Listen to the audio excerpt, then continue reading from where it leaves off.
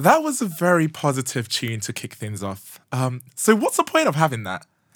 Well, did it sound similar to any famous songs, perhaps? Wait, I'll give you a hint. Think of an old classic film and a recent cover that everyone fell in love with. Oh, I'm struggling with this. What film was this? How old was this film? Think 1930, Sam. Oh, I have no clue then. I'm not as old as you are. Thanks for that. It is actually a reference to the song Over the Rainbow, originally sung by Judy Garland in The Wizard of Oz, but specifically the cover version on ukulele by Israel Kamakawiwole. I hope I pronounced that correctly. I say reference because we actually couldn't afford either version, and what you've just heard is a very carefully constructed, similar sounding song that is copyright free. So please don't sue us. So, on a positive note, I'm guessing the tenuous reference relates to the topic of colour. That's correct, Sam. Today on Zwittering On, we're going to be discussing the science and chemistry behind colour.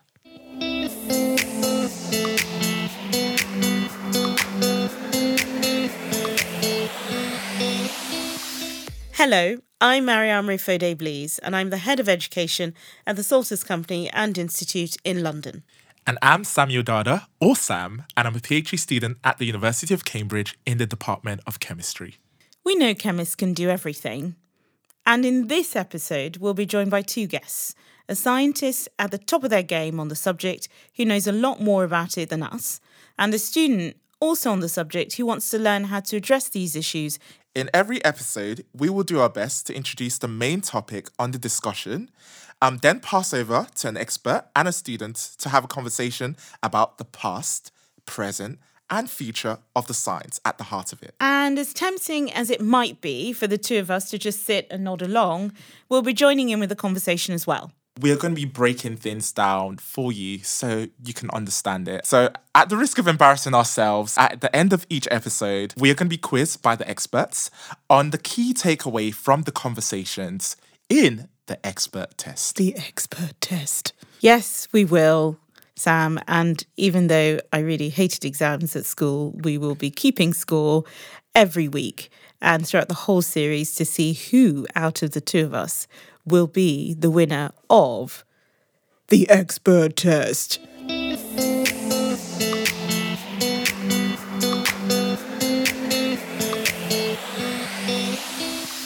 Colour is a vital part of how humans experience the world, from light scattering by tiny particles in the air, causing the sky to look blue, to light harvesting chlorophyll that makes plants green. This episode of Zwittering On will bring you all things colour. And we'll ask a few questions along the way, like, what is colour?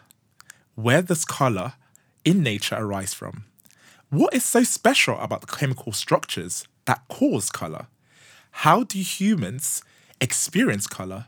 And how have humans leveraged our understanding and knowledge about the chemical structures to make our own dyes and paints? Well, I guess you've heard of the phrase blue sky thinking, right?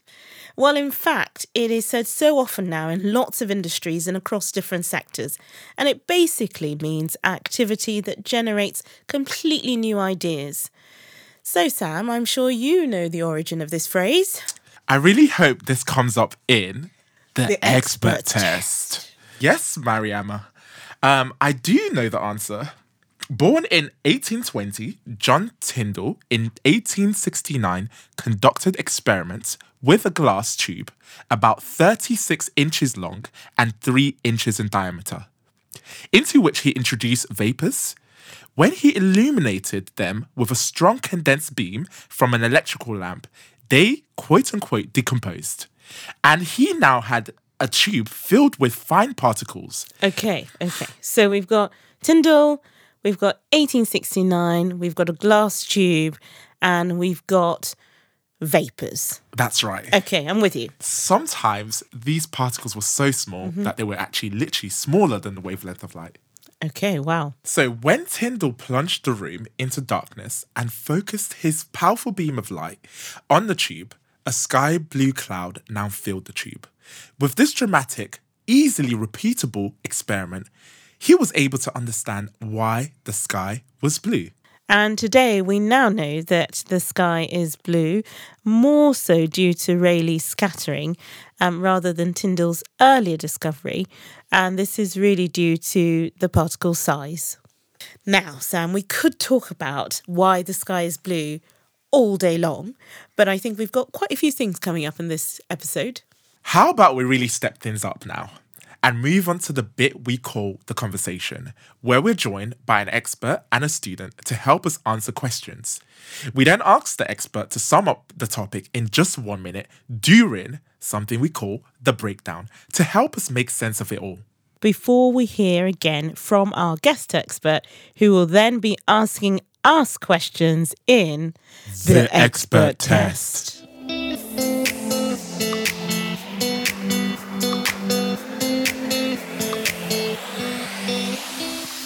It is absolutely brilliant to be joined by our guest expert today, Professor Stephen Westland from the University of Leeds, who specialises in colour science. Steve, very warm welcome to you. Thank you very much for inviting me today. It's lovely to have you on Zwittering On. We're also joined by William Terry-Wright, who is currently studying a PhD at the University of Bristol in synthetic chemistry. Absolutely. Thank you very much for having me back. We hear you might have some questions for Steve. I do have a few questions. My first question is, would you be able to tell us a little bit about your research? Thank you, Will. So my research is quite broad because my definition of colour science is quite a broad definition. It includes the colour of materials and their effect on people, for example. So we're interested in something called colour formulation, which is how people decide which dyes and which pigments can be used in, say, plastics or paints to make a particular colour. That's a commercial problem that companies have. But we're also interested in the effect of colour on people's emotions, the use of lighting in buildings. So it's a really sort of broad area that we work in. And how did you get into that? Because I'll be honest, it sounds like a really interesting job. It is a really interesting job, honestly. So when I was 18, I liked chemistry. So I applied to several universities to do chemistry. But for some reason, I saw one that was colour chemistry, and I applied for it. And it just seemed to me slightly quirky. And something about it just attracted my personality, I think. So it was just that one decision when I was 18 to choose to do colour chemistry as a degree in Leeds, which is a degree that doesn't even exist anymore, by the way. It's another story. That changed my whole life because I've worked in colour for the last 40 years. Wow. But you look so young, Steve. Looks can be deceptive. And so can colour. Absolutely. Before we get into the nitty-gritty of things, each episode, we like to ease our guests into the whole episode by asking the question about their favourite element. So what's your favourite element? I'm going to say carbon, simply because it makes lots of connections, and I'm very good at doing that, connecting with other people or other elements. And also, it's quite common, which I think also applies to me. Love that. I think I'm going to go for sodium because we're talking about colour. So sodium has quite a nice yellowy orange colour when it's burnt, and it also reacts quite vigorously with water, which is always a fun reaction to do. I don't want to see you in the swimming pool. No. And who would be your favourite fictional scientist, Steve? So in my case, I'm going to say Peter Parker, Spider-Man. That's a great choice. Because actually in the movies, he's often portrayed as having the ability to fire webs from his body like a spider. But in the original Marvel comics, he was a scientist, and he actually invented the material that comes out of his shooters. When I was about 8, I became obsessed by this, and I started trying to invent it myself by having sort of... I had the idea of having heated polystyrene that would be fluid. Then when it came out, it would cool and solidify. My experiments failed, which is why I'm not Spider-Man. I'm a professor of colour science, but it's one of the first things that got me interested in chemistry. a very similar thing happens in 3D printers. So you were ahead of the curve there, really. I might go a similar theme. I'm going to go for a superhero. I'm going to go for Bruce Banner, because he was a professor of nuclear physics, which is obviously very important in the world at the moment. Fantastic. Well, we'll hand back over to you, Will. Thank you very much.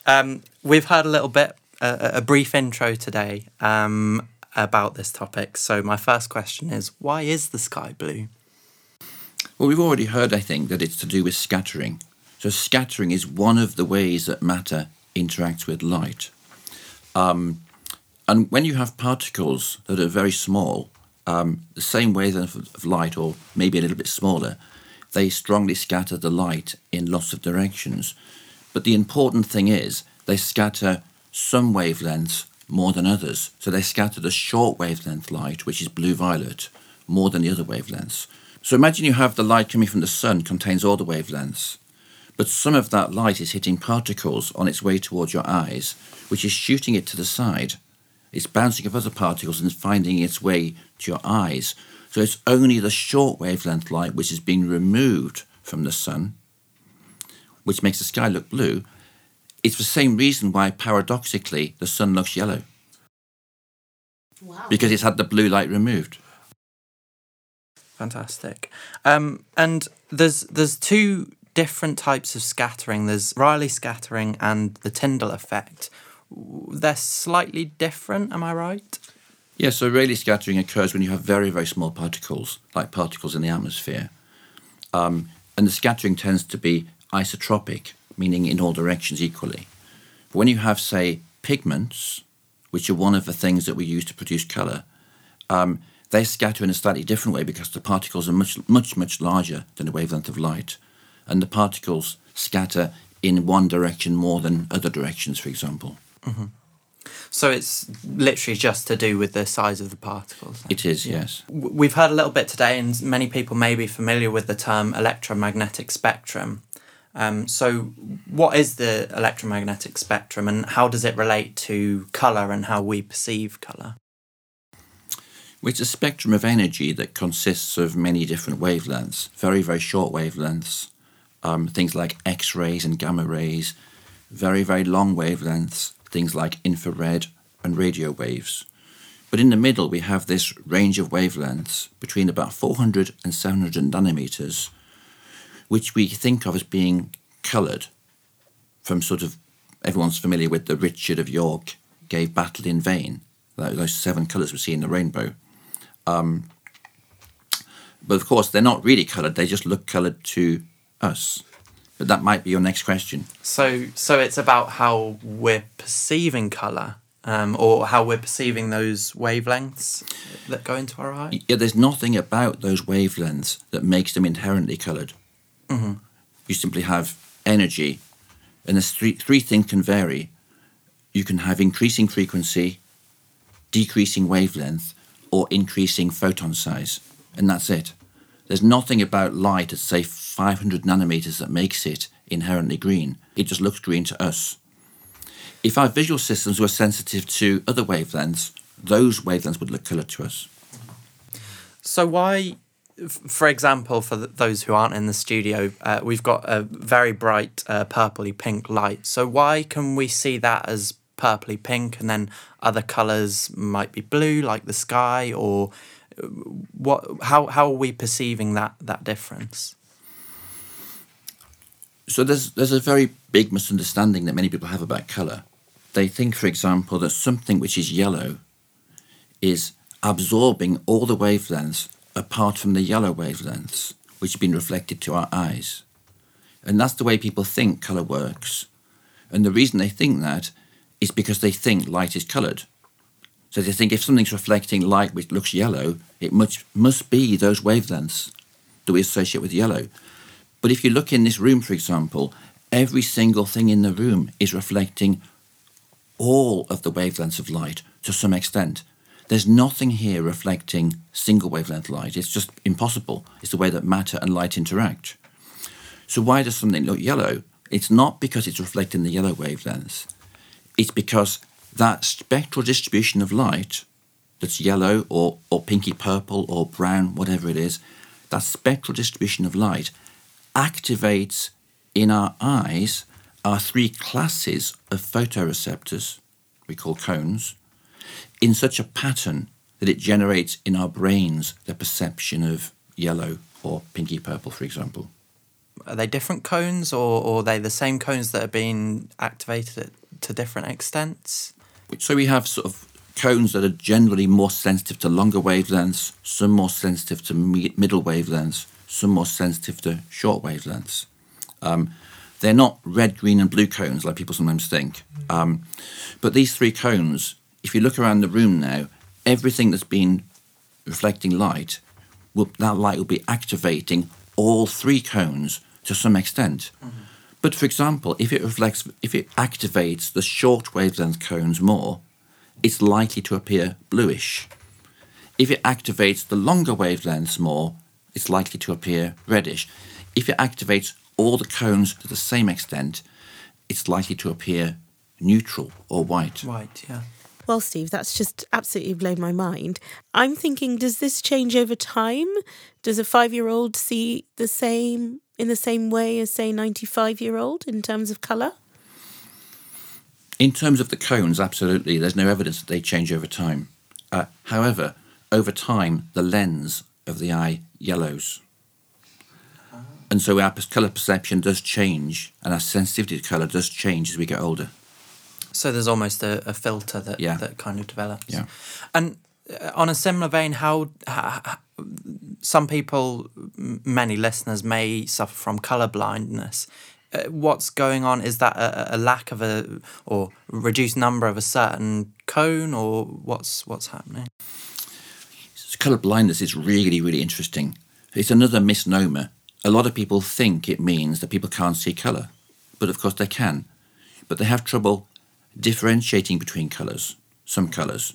So for example, imagine I see 2 colours side by side, and it activates my medium and short wavelength cones the same, but I differentiate because the L cone is giving me, the long wavelength cone is giving me a different response. But imagine you don't have the L cone. You're missing that cone. Then those 2 colours, because they're activating the medium and short wavelength cones the same, would look the same to you. I see. So it's a lack of a certain type of cone? One of the causes of colour blindness is when you're missing one of the cones. You only have 2 rather than 3. Most commonly, you have then red-green colour blindness. You have trouble, because normally you're missing the long or the medium wavelength cone. You have trouble differentiating between colours in that part of the spectrum, I see. Reds and greens. Mm-hmm. But bear in mind, if we in this room all have 3 cones, we would be colourblind to someone who has 4. Imagine a colour. Yeah. Imagine 2 colours that actually, to me, gave exactly the same cone responses, so I can't tell them apart. But imagine if somebody else had a 4th cone, which gave a different response to those 2 distributions of light. Then they would see them as different colours, and I would be colourblind to them. I'm not talking hypothetically. In the last 20 years, it's been discovered that about 40 to 50% of the female population have got 4 cones. Really? They're tetrachromats rather than trichromats. It doesn't mean they've only recently developed that, by the way. They're not like superheroes. I beg to differ. Yeah, indeed. But rather, they've probably had this for many hundreds of thousands of years. It's just we've only recently been able to tease it out, as it were. Does that apply to where, there was a whole situation where people were seeing, one colour as different? Does that also apply to it? Because there was this trend a while ago where there was a dress that went around where some people saw the dress as, blue and black, and some people saw it as white and gold. But it was the same dress. Absolutely. So there are many reasons. If I say to you colour is something that's generated in our heads rather than being a physical property of the world, and you said to me, well, how do you know that, Steve? Give me some evidence for that. So one of the pieces of evidence I give is colour blindness. The fact that one person can say these 2 colours look different. Another person might say they look the same. That's one piece of evidence. Another piece of evidence, Sam, is that in the case of the dress, some people saw it as, I think, blue and black, and somebody else as gold and white. The same thing. Now, that's not to do with cones. That's to do with the fact that after the cones receive the light, it goes to the back of the brain, the occipital lobe. It was cognitive. It's to do with how the brain interprets the signals. But all of these things are evidence that colour is generated by our brains in response to light. And if I just may, for a few more seconds, say two more things about that. More than 300 years ago, Isaac Newton famously said, the rays are not coloured. In other words, he understood that those wavelengths of light weren't actually coloured, but they had the ability to induce in us the sensation of colours. And before him, maybe 3,000 years ago, the Greek philosopher Empedocles actually said, if you removed all living beings from the universe, there would be no colour, no taste, no smell, because they're all almost perception. Like Schrödinger's cat. Yeah, but we've forgotten it, by and large. And in fact, it's often still taught in schools as if light is coloured, unfortunately. That's remarkable. So, taking a step back a little bit, obviously it would be wrong to say why are certain objects coloured, but why do certain objects or certain pigments absorb some wavelengths more than others and hence to us appear coloured, whereas others absorb different wavelengths and appear a different colour? What's the physical property behind that material that means that it absorbs those wavelengths? So we've already talked about scattering. It's one of the properties. Scattering actually is two things affect scattering. One is particle size.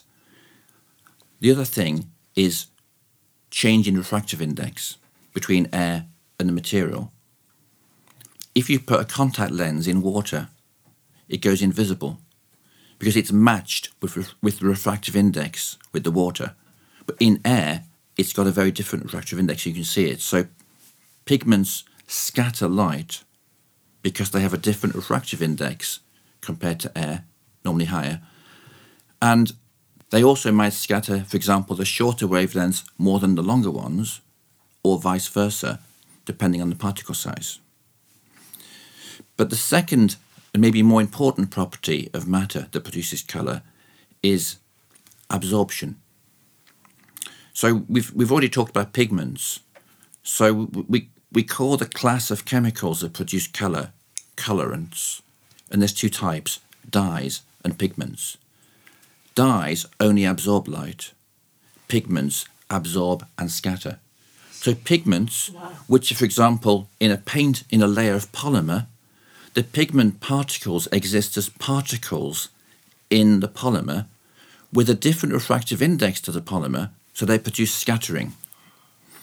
A dye, on the other hand, contains much, much smaller particles, often single molecules, that are literally absorbed into the textiles. There's no refractive index to speak of. So dyes only absorb, pigments absorb and scatter. However, the absorption, what actually happens, there's actually a very famous book called The 15 Causes of Colour. Because we talked about absorption and scattering, you could also talk about incandescence. When something's heated, it emits colour, for example. There's also the sort of butterfly wings effect, oil on water. Yeah. But let's get back to absorption, which is, for dyes and pigments, very, very important. What actually happens is light is absorbed by an electron that moves from a ground state to an excited state. Depending upon the difference in energy between the ground state and the excited state, it absorbs a specific photon of energy. And remember, the wavelengths of light have different photon sizes. So by changing the gap between the ground state and the excited state, you can actually change which wavelengths of light are absorbed. So a chemist can actually modify a molecule so that gap gets larger, for example, which means it will absorb more energy, which means shorter wavelength, or they can make that gap shorter, which means it will absorb smaller photons, i.e. longer wavelengths of light. But remember, it's not the light which is absorbed that we see, it's the light which is not absorbed. The light which is scattered by the pigments or the material in which it's based. For example, imagine a white t-shirt, it reflects all the wavelengths of light to us. But when you add a yellow dye, it's absorbing very strongly in the short wavelength region. And it's the rest of the wavelengths which are reflected, which we see as yellow because of the way that they activate the cones in the eye. This is very random. A lot of people have like glow in the dark, like stickers and things like that. If the room's dark, how can they emit light? Because they can't be reflecting any or absorbing any. So what's going on? That's there? a great question. So people might wonder, when this electron absorbs energy, what happens? It has to return to the ground state. Doesn't it re-emit it? Generally not. What happens is it's lost as heat, as vibration and rotation of the molecule, which is why people often say if you go outside wearing a black t-shirt or a white t-shirt on a sunny day, what happens? The black t-shirt will heat up more than the white t-shirt. Why? Because it's absorbing light. And what happens to that energy which is absorbed, it gets released effectively as heat, right? It's very quick, instantaneous process. But remember I said there were 15 causes of colour. Another one is fluorescence. So in fluorescence, it's the same thing. It absorbs light, but then it re-emits it as light. But because some of it's lost as heat, it emits it at a longer wavelength. But it's very quick. On the other hand, phosphorescence is the same sort of thing, but this time it absorbs it at one point, and it might take 4, 5, 6 minutes for it to be released. And that's for glow-in-the-dark sticks. They're using phosphorescence. But it's all based on light absorption. It's a very, very important way in which matter interacts with light. That's remarkable. So in a very similar example, if you ever go into a room that has UV lights, they don't appear bright, but then your white t-shirt will give off or will shine a lot, and that's fluorescence, right? That's fluorescence because many white materials like cotton, impurities in the cotton, for example, or in the paper, absorb light in the blue region, in the short wavelength region, and that makes them look slightly yellowish. You can imagine something like an old t-shirt, which is slightly yellowish. The way that manufacturers address that is they put inside the material a compound which is fluorescent, a compound which absorbs in the UV light, which is invisible to us, but re-emits it in the visible region, specifically in the blue region, which compensates for the blue light which has been absorbed by the impurities in the material. And that balances again the spectrum to produce a spectrum which produces in us the sensation of white. I did not know that. I did not know that. Steve, could you say a bit more about the commercial uses of colour without showing your allegiance to any particular company or organisation? Why do companies and organisations take such an interest in colour, and what's the effect of that on us, the consumers? So pretty much everything that we buy, almost everything.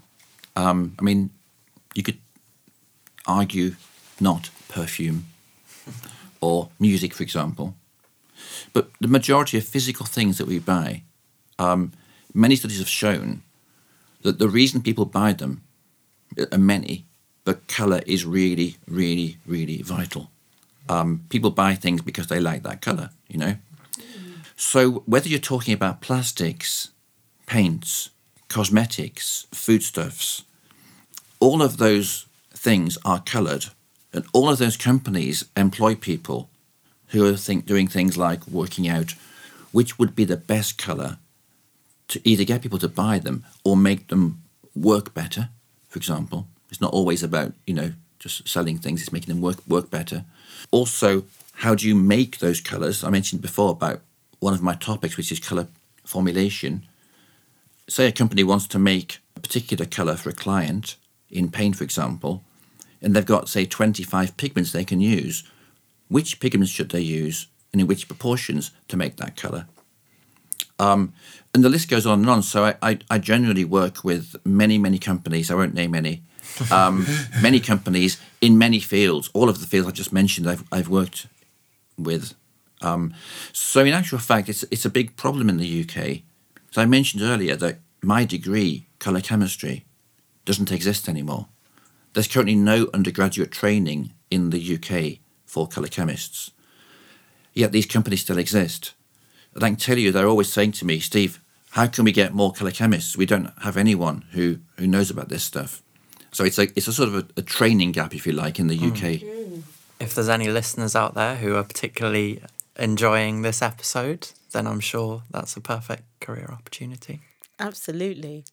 I've just got one last question, and that's what makes you excited about your research and where do you see the future of colour research going? It's an incredibly exciting field. The thing I do like about it is you never know what problem is going to come to your inbox next. It could be from any aspect of human life. In terms of the future, there are many different futures. So one of the things that really concerns people at the moment, for example, is sustainability. So one of the problems with us using dyes and pigments is the actual coloration process. For example, how you get those dyes into fabrics. It uses a lot of energy and it uses a lot of clean water. Yes. And after that, you have a lot of dirty water. And what do you do with that? In the past, it's pumped into rivers. In some countries, it still is. So coloration is sort of a dirty word, a little bit. So one of the really exciting things in our school that we're doing a lot of work on is ways of producing colour without using dyes. For example, I'll just give you one example. You could make a polymer that was inherently coloured, that it had the chromophore, which is the chemical part which produces the conjugation, often benzene rings and conjugated chemicals. You need normally those structures in order to have the right gap between ground state and excited state for the electron to absorb in the visible region. So obviously you could design polymers that already had that chromophore built into their structure, into the monomer. Then you'd have polymers which are inherently coloured. You wouldn't have to waste energy or water in dyeing them. And also, they couldn't lose their colour. You wouldn't have the problem again of putting the red socks in with the white wash, because the polymer would literally be coloured. Unless you had depolymerization, which is relatively unlikely, it'd be incredibly stable to heat and washing, for example. So sustainable ways of producing colour. Often it's based on looking to see what happens in the natural world. Because I mentioned there's 15 different ways of producing colour. All of those ways occur in the natural world. So often we can be inspired by that to think of new ways of generating colour, which doesn't involve traditional high energy, high water usage. Yeah. I knew that jeans were particularly bad for water waste, but I didn't realise why. So yeah. Literally a single pair of jeans, to produce them, it literally uses hundreds of litres of water, and not just any water, clean water. Which is a finite resource in some parts of the world. Yeah. Steve, that was incredible. I think you've laid down the gauntlet there of things we can do to engage in the conversation about colour science and think about how we can contribute, even in our small way, to a more sustainable world, whether that's through reading up more or for the young chemists out there, as Will said, thinking about becoming colour scientists and colour chemists of the future.